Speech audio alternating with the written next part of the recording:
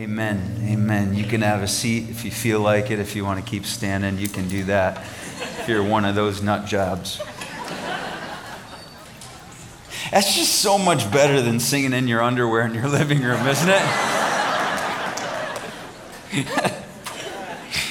Oh, there were certain Sundays where I just was imagining people just not in their underwear necessarily, but in their pajamas, and let's just be honest. And I appreciate all that the worship team did, and that we're able to have worship. But did most of you just sort of sit there and watch it? And some of you can't sing worth a lick, so it's like then you don't have all the loud music around you to cover up your beached whale monotone voice. But it's I really miss that. I'm a singer, and so even when it would come up on my television, I don't have this sort of surround sound Bose system that I could just crank. It was just coming out of the little speakers in my TV, and it just wasn't the same. It's something about the body of Christ coming together to sing together that's just powerful. So, and I know you have to get dressed here to do it, but thanks for doing that this morning for all of our sake. A lot of things have changed in 13 weeks. Maybe some of you have noticed my hair. Did you notice my hair? How many hairstyles are in there? I just notice teeth, and I notice hair. I notice weird things in people. But I found out in the last 13 weeks that my daughters loathed my hair. Just like how slick it was, the product I was using, the gel, the mousse, the hairspray and stuff. So they saw me one day with just it puffy, and it was out. And so I just started wearing it that way. And then I discovered something really, really cool. I didn't have any hair product one day, and I just used 3-in-1 lotion.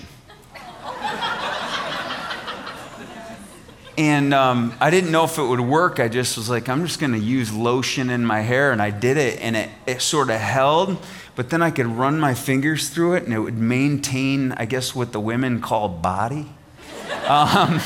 And so it reminds me of how I used to feather it back in the late 80s and the 90s.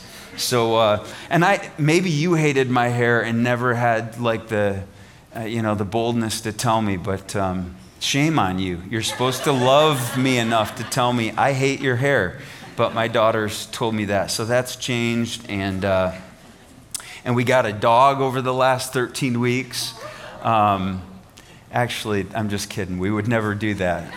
Ever. Hell has not frozen over yet. And so we did not get a dog. That was a lie. But I got this new shirt that my family got me yesterday.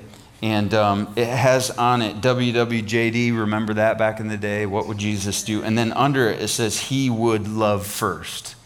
HWLF. And then they got me this little bracelet as well. And they got it in a really, really large size to cover up my weight gain the last 13 weeks as well. So I'm wearing this tarp up here today to cover up the madness. But you all look a lot different as well. You just don't have to stand up in front and walk the catwalk like I do here today. But it's good to have the youngsters in here. How many are in 1st through 3rd grade? How many? Just raise your hand right now. Yeah, it's good to have you here. My name is Jason. You may never met me before, but Tony is here, Tall Tony, and some of your pastors over in Kid Zone, they're here as well. And hopefully we can get you back in that setting so that you don't have to put up with my bad jokes. But I have little ones that are in 1st through 3rd grade as well, Caleb and Joshua, and they were here last night. And we asked them after the service, like, how was that? And what did you learn? And they said, nothing. So I'm holding out hope that maybe you'll learn something today, even if it's just that you can use 3-in-1 lotion on your hair from now on. So laughter is like the shortest distance between two hearts I've heard. So I have some dad jokes here just to start us out today. There's just so many heavy things And I just wanted to have an in with the kids so that they liked me here today. And some of these you may not get. How many of you like jokes? Yeah. And so I got some, these are just dumb jokes, but I love dumb jokes, just nostril flaring jokes. And the first one is, where are average things manufactured? That would be the satisfactory. See, I didn't hear any of that when I was recording by myself in a room on the weekends, and it was killing me. What kind of exercises do lazy people do? Diddly squats. And I can tell from the weight gain here today, that's what you've been doing for the last 13 weeks. This is a good one for the kids. How do you make a tissue dance? You put a little boogie in it. Like a tissue and a booger, and I don't know. Yeah, that was a good one. My son last night was like, Dad, I wanted to get up and do jokes with you last night. And he was talking about, something about a chicken crossing the road. And he couldn't cross the road because there was a quack in it or something like that. But anyway, maybe you have to be young enough to really, really like that one. How about this one? Why aren't koalas actually bears? They don't meet the qualifications. You didn't think that was funny? I like that one. That was really good. What did one plate say to his friend? Tonight, dinner's on me. I'm glad Amina is laughing hysterically at every one of these jokes. This one's probably more for adults. This is my stepladder. I never really knew my real ladder.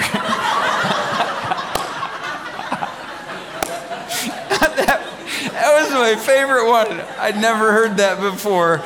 And some of you won't get that till 3 this afternoon, but that is so good. And this was the last one. No more after this. I promise you won't have to endure this anymore. What's E.T. short for? Because he's only got little legs. And I actually have a picture of him just so that you can see. So that's what E.T. is short for. You actually laughed more than last night, which is making me feel a lot better. That's a wave that I can ride here today. Oh, yeah. Having the kids with us here today is amazing, and there's all kinds of ages and stages, and we've got all kinds of heavy things happening in our world right now, and I could come out of the gates talking about any one of those many things, but it's probably not appropriate to dive into the nuances and the abstract nature of the cultural upheaval that we're going through right now with a lot of them in the room. And I hope you know it's not because I'm scared of talking about truth. Like out of the APEST, like apostles, prophets, evangelists, shepherds, teacher, my top is P. And my second is S, shepherd. So I'm a prophet, shepherd at the top. And I love crashing into cultural issues with truth and bringing God's word to bear on that. But I really do think it's important to reduce the thoughts that we're going to talk about to what a child could understand. And really, that God asks us to come to him with faith of a child. So if I can't reduce something to the faith of a child, it's probably something that I'm just doing to hear myself talk anyhow. So this week, we're really going to dive into just getting back together in some of the complexities and wrinkles of that, but we're going to try to do that with the kids in mind in this room. Does that make sense? I know for my boys being here last night, I was pretty conscientious of that, and I want to do right by our kids. We were in staff meeting this last week, and there's an old song. It's from actually 1978, and it's a song that says, "Reunited and it feels so good." Yeah, you know that song. And we just left it blank at the end on the whiteboard, and I said, "Reunited and it feels so what? What does it feel to you?" And I'm sure we could go around and you could fill in the blank.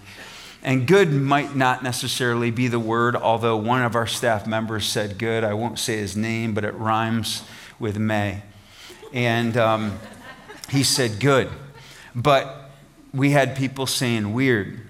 And we had people saying refreshing and conflicted and needed and overdue and awkward. And all of those are true. Reunited, and it feels like a myriad of different emotions. Even today for me to see people kind of distanced out in this room and probably, half the number of people coming this weekend, it's hard and heavy for my heart to know this is where we're at. I wish I could change it. I wish I could just go back to the way it used to be, but if you're old enough, you realize you can't go back to the good old days. We're all moving toward the future. And I really believe in hope that as the months go on, that God's going to do things and we're going to get back to even a better place than we were. I do really believe that. But you got to start somewhere, and we're starting with us. And our friends are going to join us that are online right now, and we don't look down on them. There are a lot of people that have a lot of different opinions on this, and there are a lot of different things that are coming out every day that cause me to have a dysphoria of what the facts really are and what we should and shouldn't do. But we feel all kinds of various emotions. And let's be honest, many of us have been utterly reprogrammed as humans. Like we're adaptive creatures, and almost like fish in an aquarium, if it's 10-gallon or 20-gallon or 30-gallon, you grow according to the atmosphere, environment of the tank that you're in. And for 13 weeks, we've been in some sort of aquarium that has changed us, whether it's hugging or shopping or staying at home or educating our kids at home or wearing masks or social distancing, you name it. And we've just gone through one of the craziest times, and we're still in the middle of that crazy time that I just wouldn't even believe possible if 4 months ago you would have told me that that's something that could even happen. And it has. And on top of COVID, that reality that besieged us, the recent events dealing with George Floyd and race relations, and the protests that have happened, and even within our own town, have taken us to new places of disorientation and division. And all this just is sort of coming like a perfect storm in an election year with two candidates that feel like choosing between a brain aneurysm and a heart attack. That's the best two we got to offer in America. And I don't know if that feels a little strange to you, but it's going to be a bloodbath right up to November 3rd. And I'm not stupid enough to not think that in this room, about 90% of us are going to be so entrenched in that bloodbath that we're not going to be thinking with the worldview of the kingdom. We're going to be thinking about partisan politics. And I hope that's not so. I pray that's not so. I think we can all agree, like, our world is in a world of hurt. We're in a world of hurt that's in a world of hurt. Maybe is a better way of saying it. And John completed the sentence last week. He said, reunited and it feels so divided. Reunited and it feels so divided.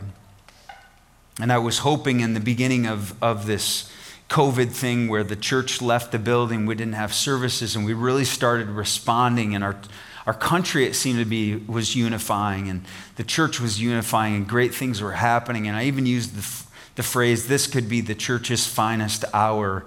And in about the last 8 weeks, I've seen it be probably the most vitriolic and dividing and hateful and spiteful time I've ever witnessed in my 23 years of ministry.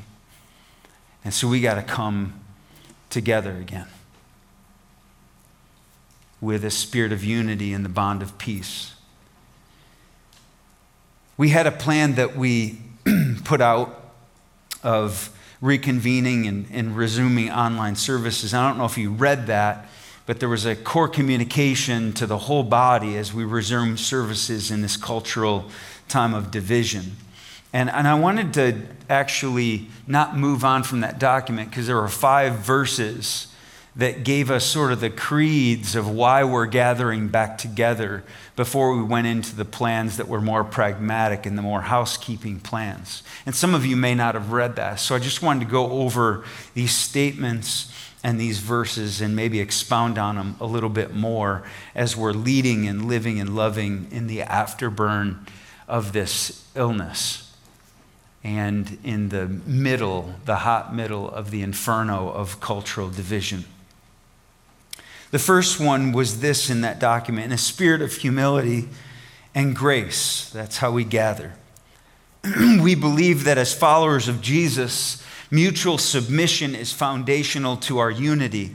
In the season of resuming on-site services during such social unrest, we're calling for attitudes of total gracious humility toward one another.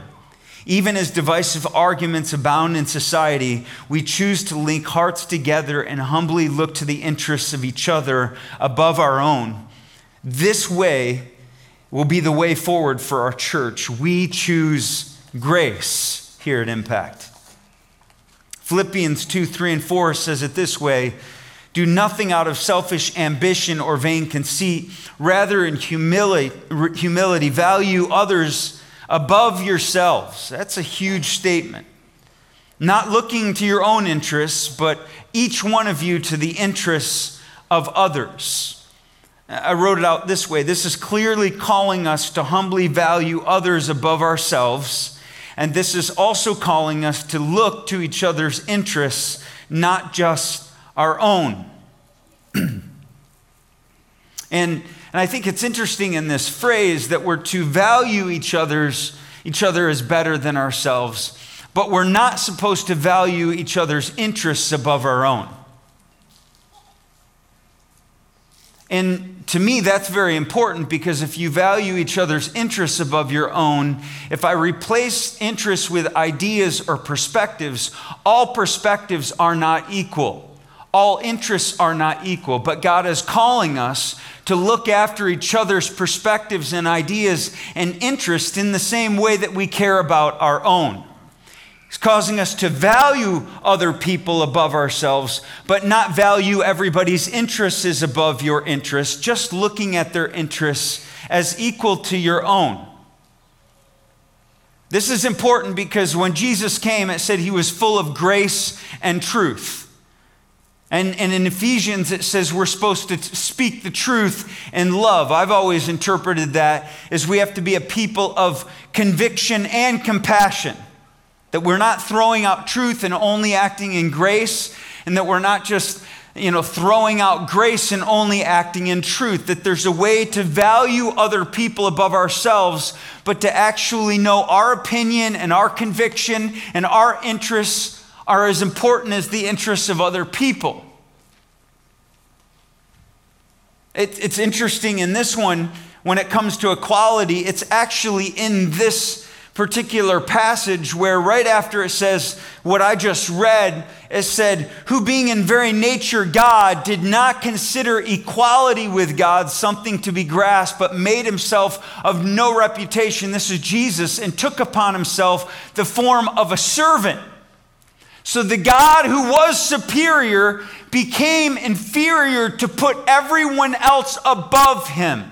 No one was beneath him, and nothing was beneath him.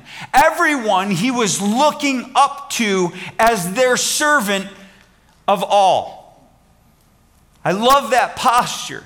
And yet he came and declared truth, but took on a posture that cared about listening to the interests of other people as well. I wrote it this way: people are to be valued even above you, and their interests are to be considered, not just yours. And I think there's a lot of people, maybe even in this room, that you haven't even really looked at each other today, but you've been pretty vicious to each other online. It is important for you to say your interests and my interests are different, but I'm trying to consider your interests as something that is equal to my interest. And I'm sorry. Will you forgive me?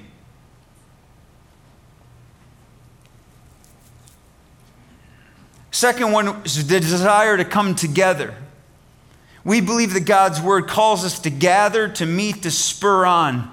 And we've been doing this remotely for a time, knowing that we're still called to physical presence and gathering, and we choose to gather. Comes from the verse, let us consider how to stir up one another to hatred and contention. Right? No. We're supposed to be stirring up something completely different in the church. Love and good works.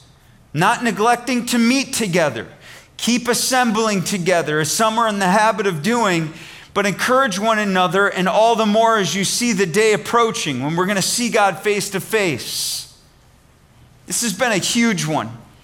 I mean, I've had people emailing me from within the church and outside the church, and have gotten in all kinds of debates online about this one verse that no one can tell us that we can't meet together. No governor, no government. In the Constitution we're allowed to, in the amendments we're allowed to. And so there's been a lot of, grenades thrown at me. I've been called a false teacher and a false prophet and an ear tickler that just, all this stuff. And I'm like, man, I believe in gathering together, and we as a church do believe in this. And I never felt like the purposes were to rip apart the church to say you're not allowed to meet anymore because of what you believe. It's like everybody in our world is trying to band together for the greater good. And I know that's changed along the last 13 weeks, but it seemed like we needed to do that to join the world to make this place safe. Right? And so we did that with our brains, with our hearts, and in community and consensus together. But we believe that gathering is incredibly important. I believe today is just one of those days I'll never forget where we just decided to gather together. But the thing around this verse that gets lost is when we gather together, we're to stir one another up to love and good works. And then we're to tend to one another's hearts, not just attend a service. All around gathering together was so that when you gathered together, you spurred one another on to love and good works, or stirred one another to love and good works, and that you encouraged one another each and every day, all the more as you see the day approaching. Hopefully this changes in the church, that we don't gather just to be like a bystander that is a spectator, but you're gathering to participate and spurring one another on in conversation to love and good works, and then tending to each other's hearts by pushing courage into their hearts. That's not for me to do. You don't gather together so I can spur you on to love and good works, and so that I can encourage your hearts and you can go home. You're supposed to be doing this for each other. That's why people shouldn't neglect meeting together, because we need each other. Today and every day from here on out, when you come to this building, you are the church meant to spur one another on to love and good works. You're meant to do that and to encourage each other, even if it's just one person. So we fight for gathering as a church for a service and a building, but are we going to fight for stirring one another on to love and good works and encouraging one another daily while it's called today? That's critical, because that's the context of this passage. The next one is we gather upholding honor for authorities. And this isn't just something that we made up. In Romans 13, it talks about this. We believe in submitting ourselves to God first and authority second. We know there are numerous opinions regarding our government and political affiliations, but we choose honor and respect. It says in Romans 13:1, Paul said, let every person, and this was in Rome. who was under the dictatorship and despotic rule of Nero, one of the most evil, vicious, savage kings of all time, killed his family, burned down the whole city. This guy was crazy. And this is what he said: let every person be subject to the governing authorities. Talking of Nero in Rome. For there is no authority except from God, and those that exist have been instituted by God for a purpose.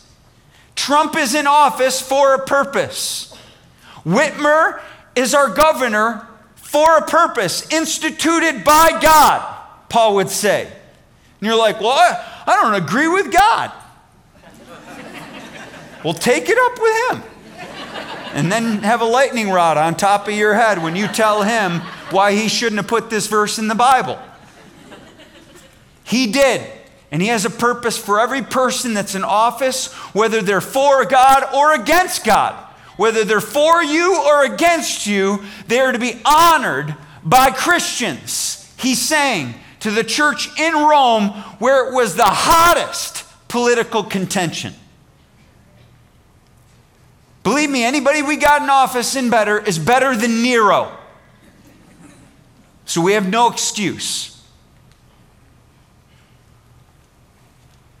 And there are days I can't stand Trump and his stupid tweets. I mean, I saw one a couple weeks ago, and he's like, this, and this from your favorite president. And I'm like, who does that? Like, can you imagine if I was up here and I said to you, this, and this from your favorite pastor? You'd be like, we need a succession plan here. He's nuts. Do I agree with some of his policies? I do. The problem here is the thing that you can't, how do I even say this?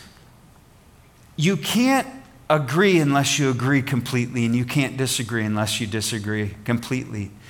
Instead of just being a person with common sense, as they do some good things and they do some bad things. Whitmer does and Trump does, and I've hated them both and I've loved them both.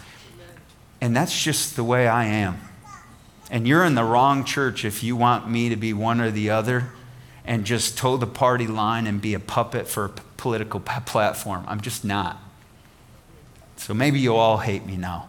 And we'll have more room for people next week. There'll be a lot of social distancing.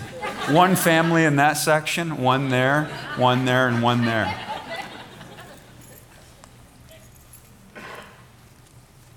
It's so crazy what Paul wrote this about. Nero's the one that took off his head in Rome.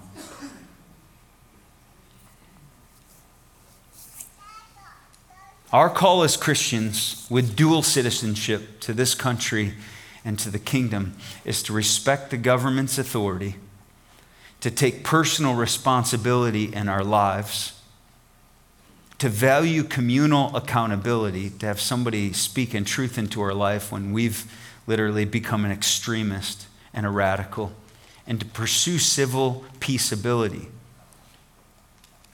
Even in my disagreement with government, I'm called to honor them and even pray for them in the text. Because Paul said to Timothy, he said, I urge you then, first of all, that prayers, petitions, intercession, thanksgiving be made for all people, for kings and all those in authority, that we may live peaceful and quiet lives in all godliness and holiness. This is good and pleases God our Savior.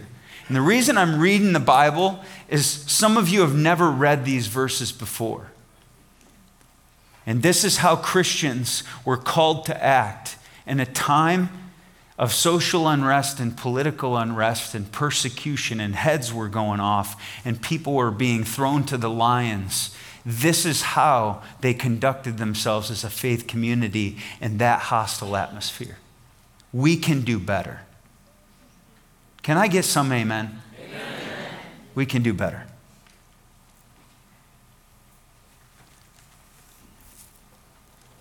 Josh said a couple weeks ago to Caleb, when Caleb was barking orders at him, "You're not the boss of me. You're not the boss of me." And I just feel like we are people who do not live under authority, and we just don't want anybody to be the boss of us. And we as Christians have to understand we got to come under authority.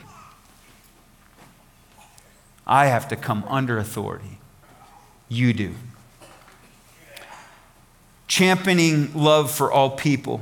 We believe the greatest commandment Jesus gave to all of us involved love, self-sacrificial, self-deferring love. We choose to love one another. Jesus said in John 13 to the disciples, "A new command I give you, that you love one another. Just as I have loved you, you're to love one another. And by this, all people that go to church and don't go to church will know that you're my disciples, the real deal, legit, if you love one another."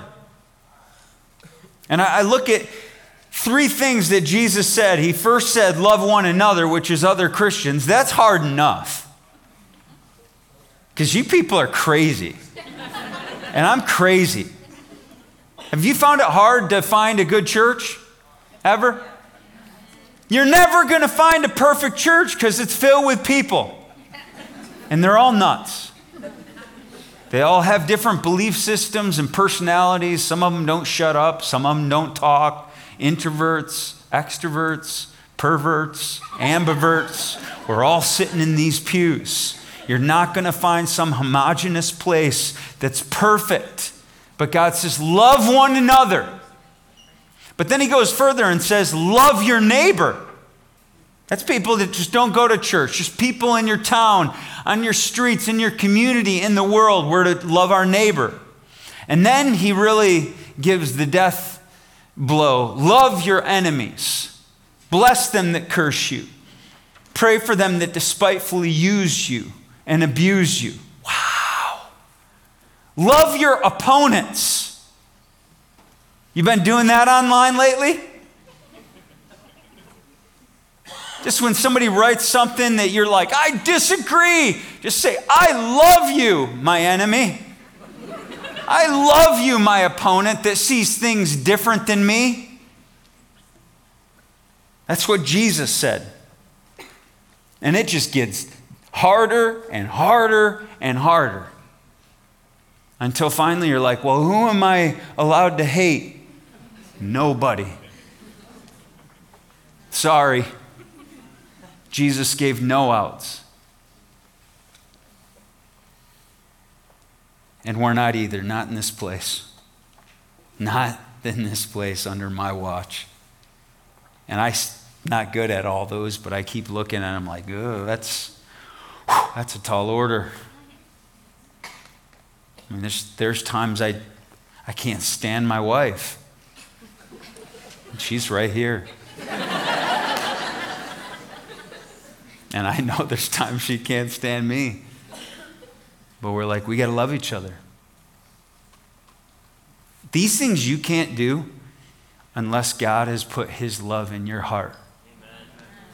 You can't do some of these things in your own human affection. You're like, God, fill me with your spirit and give me the ability to love in ways that I cannot conjure up in my own willpower and strength. In all things, walk wisely. We believe that our actions affect more than just our church. This may be where we're different than some other churches you've been a part of. We are part of an incredible community. And we want to show the utmost care to others who are not a part of Impact. We choose winsome wisdom. It says in the Bible, Colossians 4, be wise in the way you act toward outsiders, the ones that aren't insiders, and make the most of every opportunity, and let your conversation, or the word there is lifestyle, be always full of grace, seasoned with salt, that it's a savor for them to meet you, so that you may know how to answer everyone. Peter said it this way, always be ready to give an answer for anyone who asks for the reason of the hope that's in you, but do so with gentleness and respect. These people that are outside, we call them here the and de-churched. They have a voice to us. They may not be in this room, but we're always thinking about what would that look like to somebody that wasn't in this room? Making decisions in our church and in our leadership, we are always thinking about what impression would that give? Would that not acknowledge a prevalent viewpoint of the world? Would that be a witness to the world that we're some rogue operation, that we follow God and we don't really care about science and we don't care about the medical community and we don't care about what the community's doing? We're just going to go forward. We don't care about anyone else because we fear God, not man. You can use that in some situations. This wasn't one of them. To me, I had this one woman that was just really attacking me about this idea of fearing man and fearing God and closing church down, and felt like that was giving in to the mob and all this stuff. And I just said, but I've closed the church before for an ice storm. And she's like, well, that's true. And I've closed it. This is different. But it's the same thing. We got to use discretion. And we care about how our community would view us if we opened up in the beginning while all things were unknown and things were apparently coming in, and we're the only one in town saying we can, so we should. Some things are lawful, but not all things are beneficial, Paul said. And I think he said that because he wanted the world to know, we hear you, we're listening to you. We don't just care about ourselves. I want our community to know we love them and listen to them, not just like we care about Christians. No, we care about our community. And the last thing I wanted is our church to be seen as a threat to our community because we didn't really care about anything else other than meeting together. Acts 2. It said the church enjoyed the favor of all the people in the community, and I think it's because the community knew we love you. We love you too. The last one is we believe the gospel has a posture. We believe that seeking to understand is more important than seeking to be understood. We believe in the lost art of listening and desire to rein in our tongues. We know that abandoning a humble posture of hearing the other and weighing our words results in anger and all manner of violence to the human heart. We choose to listen with self-control.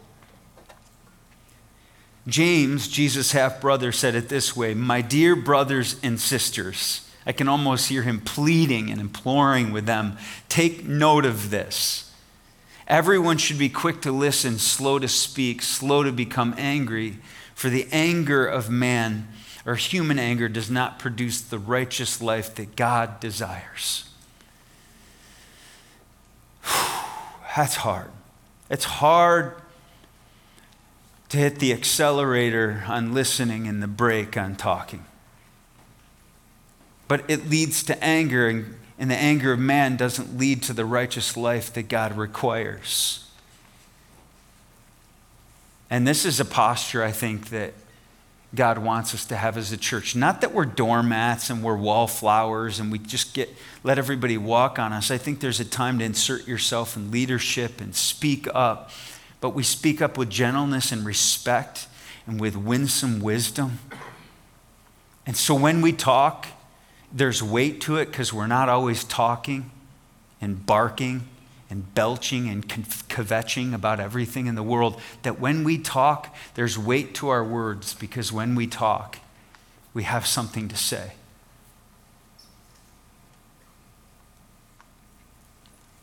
That's our posture. Just some take-homes today. Got some homework for you since some of you have been doing a lot of homeschooling. Got some more homeschooling for you to do. I'm only going to do the first 3. Be kind as you speak your mind. Online or face-to-face. Second one is don't fight on Facebook for God's sake. That was in the Hebrew in one of the verses that I shared. I want you to know I actually like to debate. And I cannot tell you how many times on the internet I have written out a beautiful, scathing rebuttal to someone's asinine statements and had to erase them. And it's painful because it was so good. I'm going to guess that's happened at least 15, 20 times. And it's painful to let it go, but the minute I realize, gosh, this is a public platform. And so I've DM'd people. You know what that means? Direct message. Because I want to go to them one-on-one about what they said or how they responded to their comment. And it's so much more productive to talk to somebody. Hey, I saw what you said. I didn't want to talk on the thread. I just wanted to talk to you one-on-one. And not all of those go well, but I can say 90% of them go so much better than just entering into the pugilistic pounding and the swashbuckling of Facebook, feeding frenzies. And if you think Facebook's a great place to change people's minds, you need to go back to kindergarten this next year and get re-educated, because Facebook is not the place where you transform people's foundational belief system. Human-to-human contact is. And I'll just go to the third one, handle disagreements one-on-one at first. And I take this from the Matthew 18 principle. Matthew 18 says if you have a disagreement with somebody, that you go to them one-on-one first. And if you still disagree, you go with someone else to them. And if you still disagree, then you go with somebody who's in leadership. And I don't know why on Facebook and social media we have circumvented a biblical principle of Matthew 18 that I want to reinstitute today. And I can't do it for the whole world, but I can tell you in our church, I want Matthew 18 to be how we handle disagreements and controversies. You smell what I'm stepping in?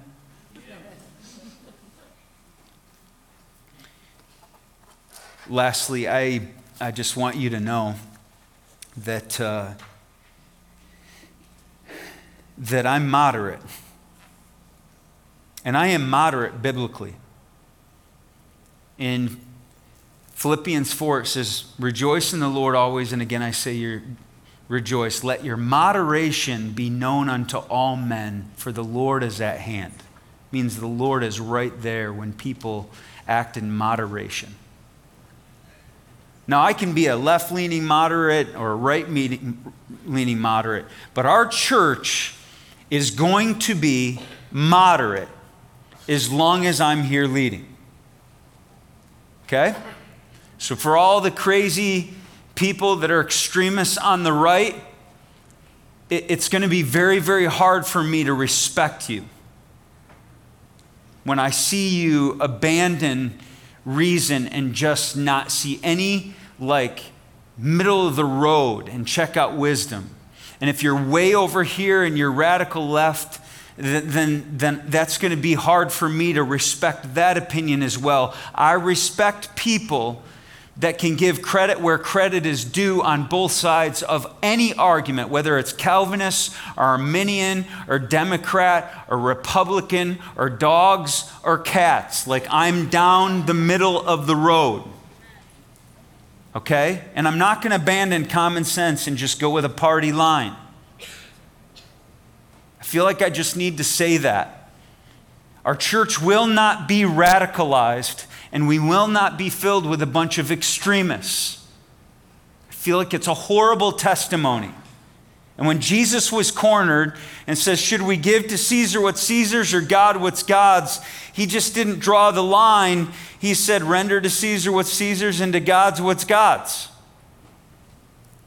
And then when he was asked to draw the line between the woman caught in adultery and whether they should kill her, which was according to the law, he didn't draw the line. He said, anybody who's without sin, cast the first stone. He never let anyone corner him into a belief system that would be the confirmation bias of the ones that wanted to pin him to the wall. You will never see Jesus take those kinds of sides. He always acted in wisdom and deciphered that kind of spirit and split right down the middle and said, you both have some growing to do.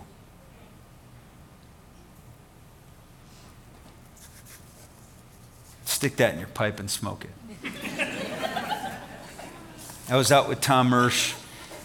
We went to, we first were trying to get to some restaurants, and no restaurants were open, and they're supposed to be open. Has anybody gone, restaurants are partially open, and then they're not open, and it's takeout, and you're like, well, what restaurant is open? You just start driving around, and the only one that's open is some hole in the wall somewhere. And so Tom and I finally, and Lowell, found that Sneakers was open. Does anybody know when I say Sneakers where it is?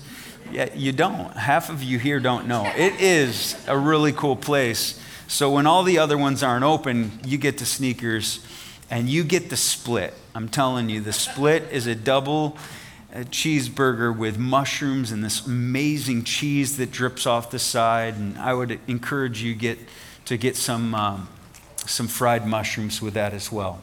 But that's beside the point. I just know you're hungry because it's 11:14. And I remember the waitress came up to us and said a phrase that's been in my head. She says, is this together or separate? And I know she was just talking about the bill. And my question to our church today is this going to be together or separate? We got to make that choice. And I hope we're both fighting, and all of us are fighting to say, it's together. It's together. It's together. Your bill's my bill's your bill. It's together. Not separate. Separate's not an option. John 17, the prayer for the church was that they would be one, as my Father and I are one. And you can have a lot of opinions, and you're allowed to, and we need diversity in this place. We're not looking for uniformity, we're looking for unity in this place. But you got to have humility, and you have to have deference to the other, and consider each other's interests, not just your own. God, I thank you that we can meet together in it's not like instructing anyone in things they don't know. These are elemental things in many ways, but just reminding us after all these weeks where some of us have lost our way to get back on the way of Jesus. You are the way, the truth, and the life, and we just want to do it your way, according to your will. It's been so good to see people's faces, to actually, literally be together. And so as we move forward with God, we pray that you'd go before us and turn us into the church that you died for, the dream that filled your mind as you hung there of what it would look like for people to be inhabited by your Holy Spirit and reincarnate your presence all over this world. May we be Jesus this week, Monday, Tuesday, Wednesday, Thursday, Friday, Saturday. May it not stop here. May it go out those doors and fill the streets. We pray this in your Son's name. And everyone said, amen. Amen. Hey, thanks for coming today to the inaugural Get Him Back Together service. Love you.